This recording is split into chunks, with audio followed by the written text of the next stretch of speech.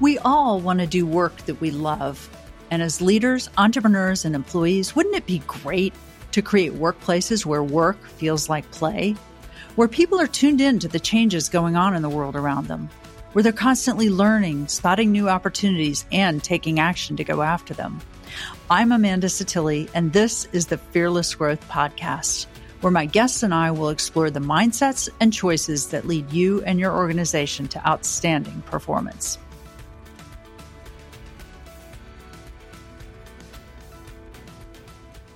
My guest today is Neil Hoyne. He's the Chief Measurement Strategist at Google. He's led more than 2,500 engagements with the world's biggest advertisers and has generated billions of dollars in incremental revenue for these customers.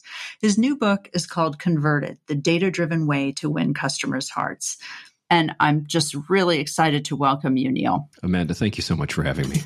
I am curious because you have such a fascinating job. And when we were talking earlier, I think you said something to me that I don't hear very many people at your level saying, which is you get to work on whatever you think is interesting. Is that really true? That's the best way that I explain it. You know, you often get those questions from friends and family members that say, what does a data guy do? And data by its nature puts people asleep. It's just even people that love data, it's really difficult to get people excited about spreadsheets. And I often comment to analysts when they're beginning their career that if you reduce your career down to simply looking at columns of data, at, cloud systems and big data platforms, you lose the larger picture, which is what are the questions you're actually most interested in answering? And so I think that what Google's been able to do, and what I think successful data-driven companies have been able to do, is to scope people's responsibilities, not necessarily within, we want you to analyze arbitrary sets of data, but more from a research role to say, here are difficult problems we'd like to solve. And it just so happens that that difficult problem intersection of understanding consumer behavior, of customer relationships, just kind of fits into that area of things that I'm also really curious to study. Yeah, I love data, but I find that not everyone shares my love. But asking good questions is super important, and it's so great that you start that process early when people join the company of the question is way more important than getting the right answer to the wrong question. Absolutely. What makes you happiest? Like, if you have a great day, what happened? If a great day happens, I mean, in the broadest sense, it's when you learn something new. But to be more specific, what separates a good day from a great day is where you learn something that challenges, where you see data that challenges one of your fundamental assumptions, something maybe that you feel like intuition. And there's a certain power of intuition, and that's why we see a lot of leaders actually pull to that when they're making decisions. I kind of reference in the book at some point that a vast majority of decisions, sadly today, are still made on intuition, almost 10 to 1, because it's immediate, it's available, it's built by experience. And so when you get to those moments where it's like, hey, this is what your intuition says, but the data actually backs up something else, those are things that you start to unravel and then rebuild to be like, well, why do I think that? Why is the data different? And then you start to reevaluate your decisions and different things you've built over years to think, what if we did something different? So it's kind of revealing more about ourselves than what we may have thought otherwise. I love that too. Do you have any examples of where you had a counterintuitive result? Not for me personally, I think, having great days, it's something that you see every couple of weeks, every couple of months. One that is still standing out actually was born in a research project, which we were just generally looking at promotions, in this case for the retail category, to say, how do you get people buying? And there's a general thing with retail, you've probably always observed it, where you go to a website and immediately they throw up that coupon for you. Or if you register and you become a new customer, here's your 10% off, your 15% off. And generally retailers have trended towards giving you enough time to buy your product. Hey, here's your first coupon. It'll be your first purchase whenever you make it. And we think intuitively, God, that's a lot better than saying, hey, you need to spend this in the next 24 hours, 48 hours. That makes us feel forced. And what a lot of the data has shown is that when you ask people, if we give you a 24 or 48 hour redemption on this coupon, on this promotion, how likely are you to use it? And then they say, well, how likely are you to use it if we give you 3 months or we give you 6 months? And intuitively, a lot of people think, hey, longer time period, definitely I would use it. Shorter time period, you're kind of crushing me in. I don't think I'm going to use it. And so I think the opt-in rates for people saying they're going to use a promotion long-term are something like 60, 70%, short-term people in the low 20s. And then you look at the data and you actually find out that even though we intuitively say that the longer windows are better for us, the redemption rates actually flip for the two groups. Mm-hmm. And so we think that giving us more time is great. And what we find out is when we look at how we act, it's like, no, actually, if you give me the shorter window, I am more likely to use that promotion. The longer window, I just sit and I procrastinate on it and then forget about it altogether. Absolutely. Urgency, scarcity, all of those things tend to drive behavior. And also, I just forget about it. I just frankly, that's not my highest priority, is remembering that I had that promotion. Yeah, I have to bring this up because you mentioned these ideas, scarcity, a lot of these behavioral conditions. One of the other cases that I saw was even just a little bit before that study, was that they looked at 700, there's a study that looked at 700 retail experiments, how they could make their websites better. And a lot of people change, we're going to change the color out of the buttons, we're going to change our call to action, all this typical marketing stuff. And what they generally found was those were a mixed bag, 50-50 chance. But when they looked at those behavioral interventions, those things that really kind of poked at who we are and how we think as individuals, challenge our intuition and our thinking, those consistently led to better results. Which kind of gives us that insight to say we still have a lot more to learn in business about how intuition and human behavior drives performance, and simply thinking it's those things we can most easily modify. Well, it's amazing to me that behavioral economics didn't even exist a few years ago, or a few decades ago, at least. Like people thought everybody was rational. No, everybody's not rational. If we have all kinds of Yeah. Yeah. No, everybody did those studies. We've probably all seen them where, you get the economists who draw those graphs and be like, and here's how peanut butter changes in relationship to bread or jelly, or here's how we used taxi cab drivers when I was at UCLA. Like, and the price of taxis goes up and then usage goes down. And we think that's how people behave, but that conditions us to, when we go into the world, we say, well, if we nudge the price in this direction, or if we change this message, people will respond accordingly. And then they do something weird, like with that window, longer coupon redemption periods, but fewer people use it. And it doesn't seem rational to us. And so that makes it such a great area to explore. Well, you had another interesting example in your LinkedIn feed, which was something you posted that said, if you make it too obvious that something is on sale, people don't buy it as much. People like to think that they kind of discovered the secret sale, like the tag was kind of hidden and it was 50% off. I love that. It's like, I'm so smart. I found this thing that's on sale. Nobody else knew about it. That sense of exclusivity, that sense of adventure in discovering products. Again, we think, reducing friction as much as possible, highlighting the lowest price products are going to drive the most sales. And then you look at this data and you're like, wow, this is crazy. And that goes back to your original question. If you can hear why I'm so excited about it, those are the types of questions they allow me to just kind of explore, because these questions and these discoveries are important, not only because of that connection to the work that I do, but because it's to the companies that we work with. They're curious about these exact same things, and maybe they don't have the same data or the time to analyze it. So it's just a wonderful privilege to be able to look at these types of questions and then be able to go to companies and say, hey, here's a slightly better way that we may look at doing business. That's fantastic. Another funny example you gave in your book is that you show the data and the client or the customer says, well, let's throw out this outlier. And you do that. And then they say, let's throw out this outlier. This is not representative. And let's throw out this outlier. And before you know it, the data only shows what they thought in the first place. That is every analyst that I've spoken to said, I've had these moments, right? That's the problem with this idea of an outlier, is you can really, anything's an outlier. We're going to throw out all of our 2020 data because COVID's an outlier. Mm-hmm. And it's not to say that genuine outliers don't exist, but with a lot of analyses, there's a very fixed way of doing it. Right. And when you get into this idea of outliers, all of a sudden it can become very subjective, where you can look at an individual respondent and say, I know that person, and I know they're interested in this product, or I know this company. Mm-hmm. No, they'll definitely do this versus that. And you add that subjective judgment to say, well, to what end? And it's generally, we find that the outlier step exists until somebody's really satisfied with the results. Otherwise, it's always a reason to look a little bit deeper into the data. Right. What I've seen a lot with my clients is that the outliers are actually fantastic harbingers of things we might see in the future. So look at those outliers and say, what are they doing that nobody else is doing? And maybe more people will be doing that in the future. Like the outliers can be gold. Those can be your canaries in the coal mine, right? They're going to give you the insight to say, this is what may be happening outside of the mass market. But yeah, so often they look at like aberrations. Like, do we really want to trust that this person's going to spend 10 or 20x more than the average? I don't know, but I think that those questions are always worth more investigation instead of simply saying, well, they're outside of our cluster here. Let's just throw them out altogether.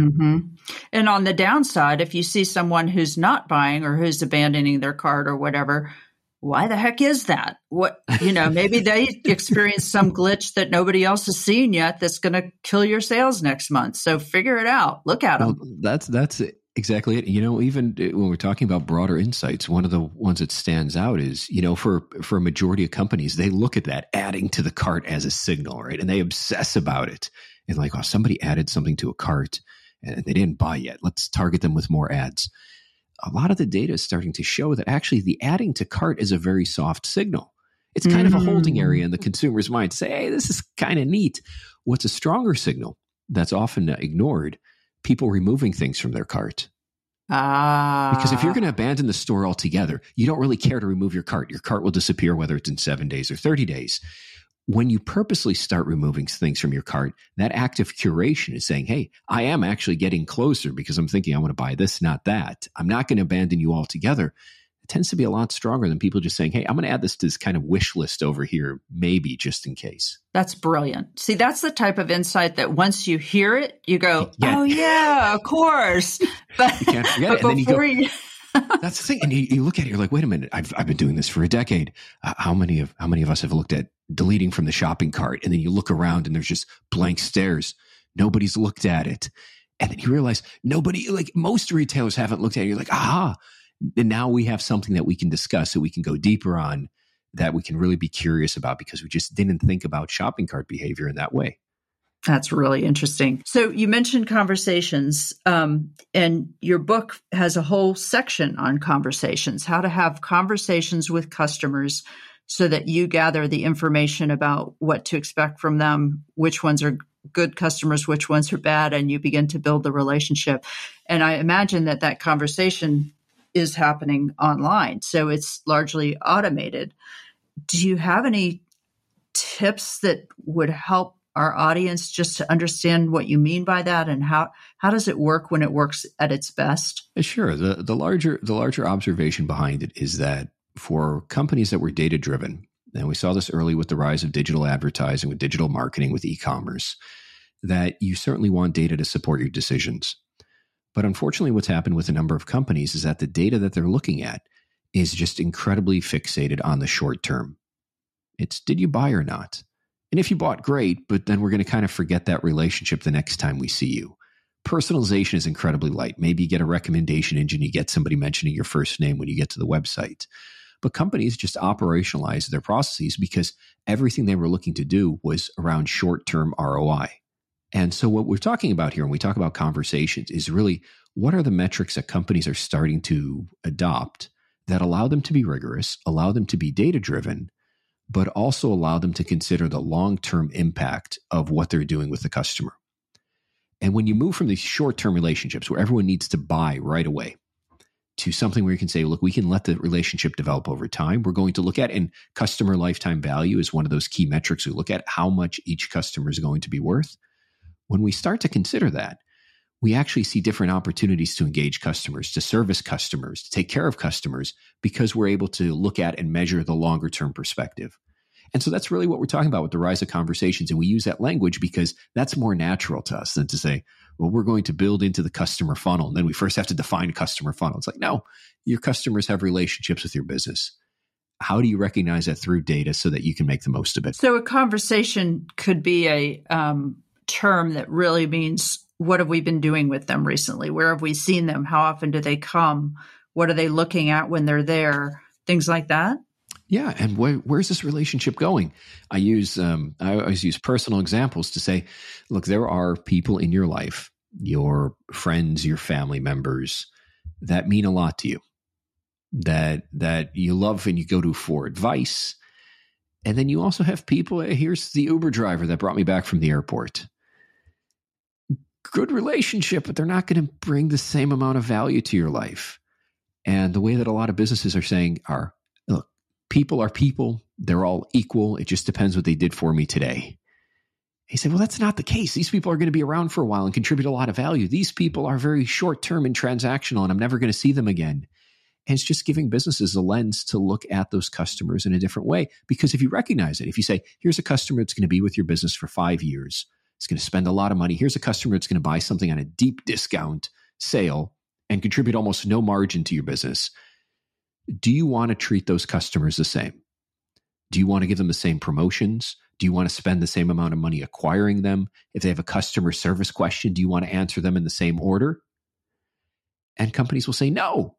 I was like, good. Well, okay, that's that intuitively. Yes, we know that. Now let's put some data behind it to say how you can identify who those people are and what you can do to service and adjust your business processes around them. That's fantastic. If you have an example to describe that, I think it would be very valuable because what you're saying sounds really aspirational in some ways where we go, well, yeah, it would be good if we knew who was valuable and who wasn't, and we would treat them better. But, we're drowning in data. We're just, we're overwhelmed. And 3 years from now, we're going to finally have our data lake all set up and all the data is going to be clean and we're going to analyze the heck out of it. And then we're going to be in nirvana.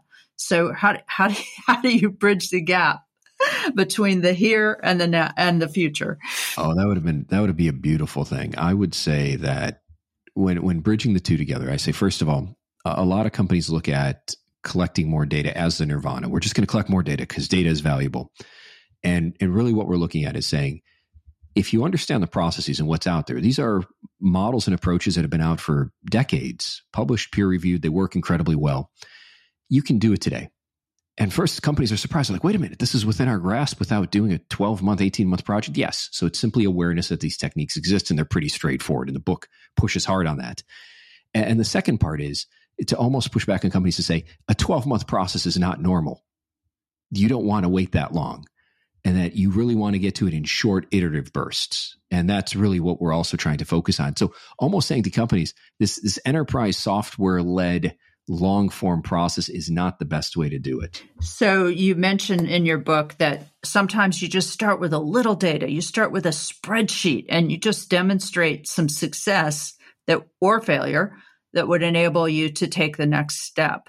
That sounds so much more palatable, and it sounds like such a more fulfilling thing to the poor analysts and marketers that work for the client companies. If you have any examples of clients that you've worked with that started that small, I would be fascinated to hear them. I would tell you, I worked with a large insurance company, and we were having this conversation, and this was right before Christmas. And like, can we do this? I was like, yeah, you can. I gave them the process behind it. They were able to go end to end in about 2 weeks. And just to have that prediction. And there was a large airline I worked with where it actually took 8 months to convince them of the process and the format. And then they're like, okay, we're finally going to build these models. Let's get in contact with the analyst team. And I spoke to the analysts and they said, we already built this. We built these 6 years ago.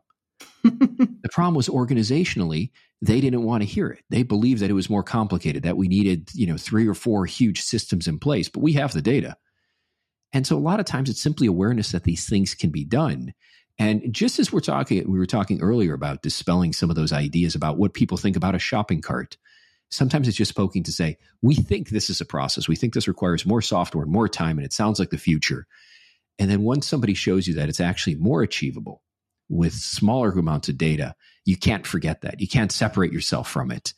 And the world no longer looks the same as it did before. Such a good point, Neil. Just giving people the confidence that it can be done and that it shouldn't be that hard and that they don't have to bite off the whole thing at once. They can bite off a little piece and get something done in 2 weeks. That's fantastic. I wanted to ask you about how the world is changing over the next, I don't know. Let's talk about your kids. Your kids, I think you said, are 2 and 5-ish. Mm-hmm. The world is going to be really different in 15 or 20 years when they are entering the workspace. How do you think it'll be different? I've learned this perpetually, that there are some business models. Like TikTok's a great one. I'm not on TikTok. Younger audiences are, because that fits and that's relevant to their life. I know I'm not the target market. And so all the platforms that we have for communicating with people, for personalizing web services, for how people buy, will invariably change. And a lot of the frictions that we see, even with e-commerce and simply entering credit card information, will get easier. But what I always go back to is I say, when you look at things fundamentally across business for decades, the benefit is really that they're still built on some of those fundamental mechanics as to who we are as people. We still will do ridiculous things and respond to sale items. We will not be perfectly logical in the future. We will still care more about relationships and even look at our interactions with businesses as relationships as opposed to simple monetary transactions. We buy out of emotion, and we're subject to all the fallacies that come with it. I don't think those are going to be abandoned. And so the same thing that I look at when, my kids are not interested, by the way, right now in marketing. To them, everything comes from Amazon. They see an Amazon truck. Amazon apparently has everything in their life. But as they get older and are interested in marketing, the lesson really is that you want to build systems and processes that are going to withstand the test of time. Then it doesn't make sense necessarily to chase short-term tactics, to say we just invest in channel or we need to have this type of format. But it's to say, what are really the systems that are guiding this type of behavior, this very real human behavior, knowing that those are likely going to persist well beyond any of the short-term trends that are consistently being innovated and replaced. That's an interesting insight. So what are the innate human tendencies almost that we need to build into our principles for design of the next thing that we're going to offer? Exactly. And how do people want to live in the world? That's the question. And make that happen. and what do you want to build? And so I'd say I don't think in 15, 20 years we're going to stop becoming human. How we may express ourselves and how we may buy and transact in those individual tactics will differ. But at the core, it's still saying, if you're going to build a business, do you want to build a business around short-term flash-in-the-pan actions, hoping that every day you can go back and try to recreate that magic? Or do you want to build systems and brands and companies that can stand the test of time? And you look at this, it's some of the most established brands out there. When you look at the Disneys and the Coca-Colas, they've done a fantastic job of not saying that our entire company is built around just our latest release, but to say we want a culture that's going to continue to connect with people and their children and their grandchildren. And that's how we're going to develop and invest in our processes and our people. Right. Yeah, you're convincing me that anyone who has kids coming up, having them have the people skills is probably more important than the data analytics, the engineering, the coding and stuff like that. Because you can get those coding and data analytics skills through training, but people skills are something you need to start building when they're 2 years old. I'd agree with that. I'd also go as far to say, if you're going to be successful, you need a head as well as a heart. Mm-hmm. The head is the data and the analytics, but it's not going to be the complete story. It's going to give you the numbers. But on the other hand, if you lead and you're like, this is just how I feel about a problem, you're going to be missing out, because there's times where your intuition can also be challenged. And I think what a lot of companies find is just they do find teams that are balanced on one side more than the other. So they either need to figure out how to build more balanced teams that take into account both views, or get both teams to collaborate so they can share on each other's strengths. Right. And develop those two capabilities within each individual. Some people will have more head than heart. Other people will have more heart than head, but you got to have both or you really can't operate. Absolutely. So we're nearing the end of our time. What should I have asked you that I didn't ask you, Neil? I thought these questions were fantastic. We could probably go for several more hours. We'll have to do it again. I really look forward to that. How should people find your book? How should they find you? What should they do if they want to work more with Google in these ways? So tell me what you would like people to do to engage with you. The book, again, called Converted, is available at most major bookstores, both online, and it'll be available in physical, your local bookstore. You'll be able to find it. One of the pleasures of working with Penguin Random House is that they have wide distribution. So Amazon, almost anywhere you can buy it, as well as a dozen other places. I'd start there. Definitely take a look at it. The website, convertedbook.com, if you just want to read an excerpt and see what you're getting into, all the better. In terms of reaching out, LinkedIn tends to be my primary channel to the outside world. So you're free to connect with me, follow me there, or even message me. And the general rule is the same way that I collaborate internally, is that if you do have a question or something I can help with, and I can't do it, I probably know someone that's equally interested in solving that type of problem. And I'll do my best to connect you with those resources. Also curious to hear other people's stories. There's billions of stories out there yet that I have not heard. And I'm so curious as to how people look at some of these questions and these ideas, and how they take these very much as people try to take Google's culture and apply it to their business, what they see with these ideas and how they apply it to their experience, because that helps to develop my perspective as well. That's so great. Hey, I forgot to ask you, somewhere in your book, it says that you've got a website with additional content that supports lessons in the book, and it has a community of practitioners and a set of tools. Is that already up, or is that something that's in the future idea? It is coming on pub date, so it's being tested right now. But it's just that give you a sense as to what you're getting into is that we are going to bring in a lot of the people that work in this space and have familiarity. So you have an open way to ask those people questions to go a step beyond the book. So we know the book will cover everything. Let's give you a place to say, hey, I had this question about the book or its material. Have you ever seen someone do this? And we want to encourage that. The other part is simply when we talk about some of these things that are data heavy, how do we calculate lifetime value? In which case there are some tools that will take away the heavy lifting. So we effectively have a data book that doesn't require you to do the data stuff. It just requires you to know how it fits into the business and know that heavy lifting, that engine can be built and commoditized someplace else. And that toolkit's going to help it get you there. And is there a price to use this website as a subscription, or is it? No, it's just going to be free as much as it can be. Oh my God, that's awesome. If people start to look, there is that concern that you're going to get the occasional bad actor that's going to be, they'll let me model my data. Fine, here's 50 terabytes of data, and you're looking at the cloud bill, and you're like, oh man. So there's always a chance that could change, but right now the goal isn't to commercialize anything of it. In fact, all the profits from the book itself are being donated to food pantries across the country. Because the goal really is to get the information out to people, to help them build better businesses, to help grow their businesses, and to kind of pay that knowledge forward. And the tools, if you tried monetizing it, just interrupts that flow. So let's just put it out there. Let's give it to the people that are buying the book. Let's help them through that process. And then we'll figure out the growth part later on. Can you already say what the URL is for that website, or is that something that'll be released on pub date? It's inside the book. It's just convertedbook.com. All right. As boring, as straightforward as it is, it'll probably the toolkit will appear a couple of days before the book's release.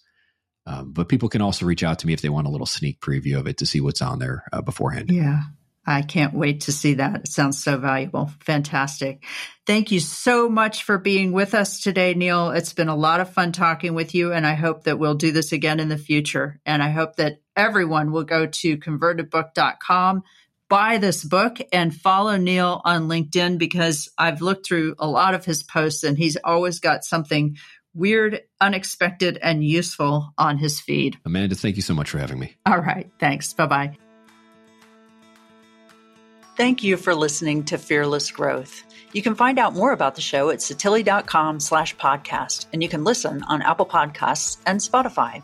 If you like what you've heard, please take a moment to write a review and give us a star rating. Reviews matter so much in helping others find us. Thanks for your support.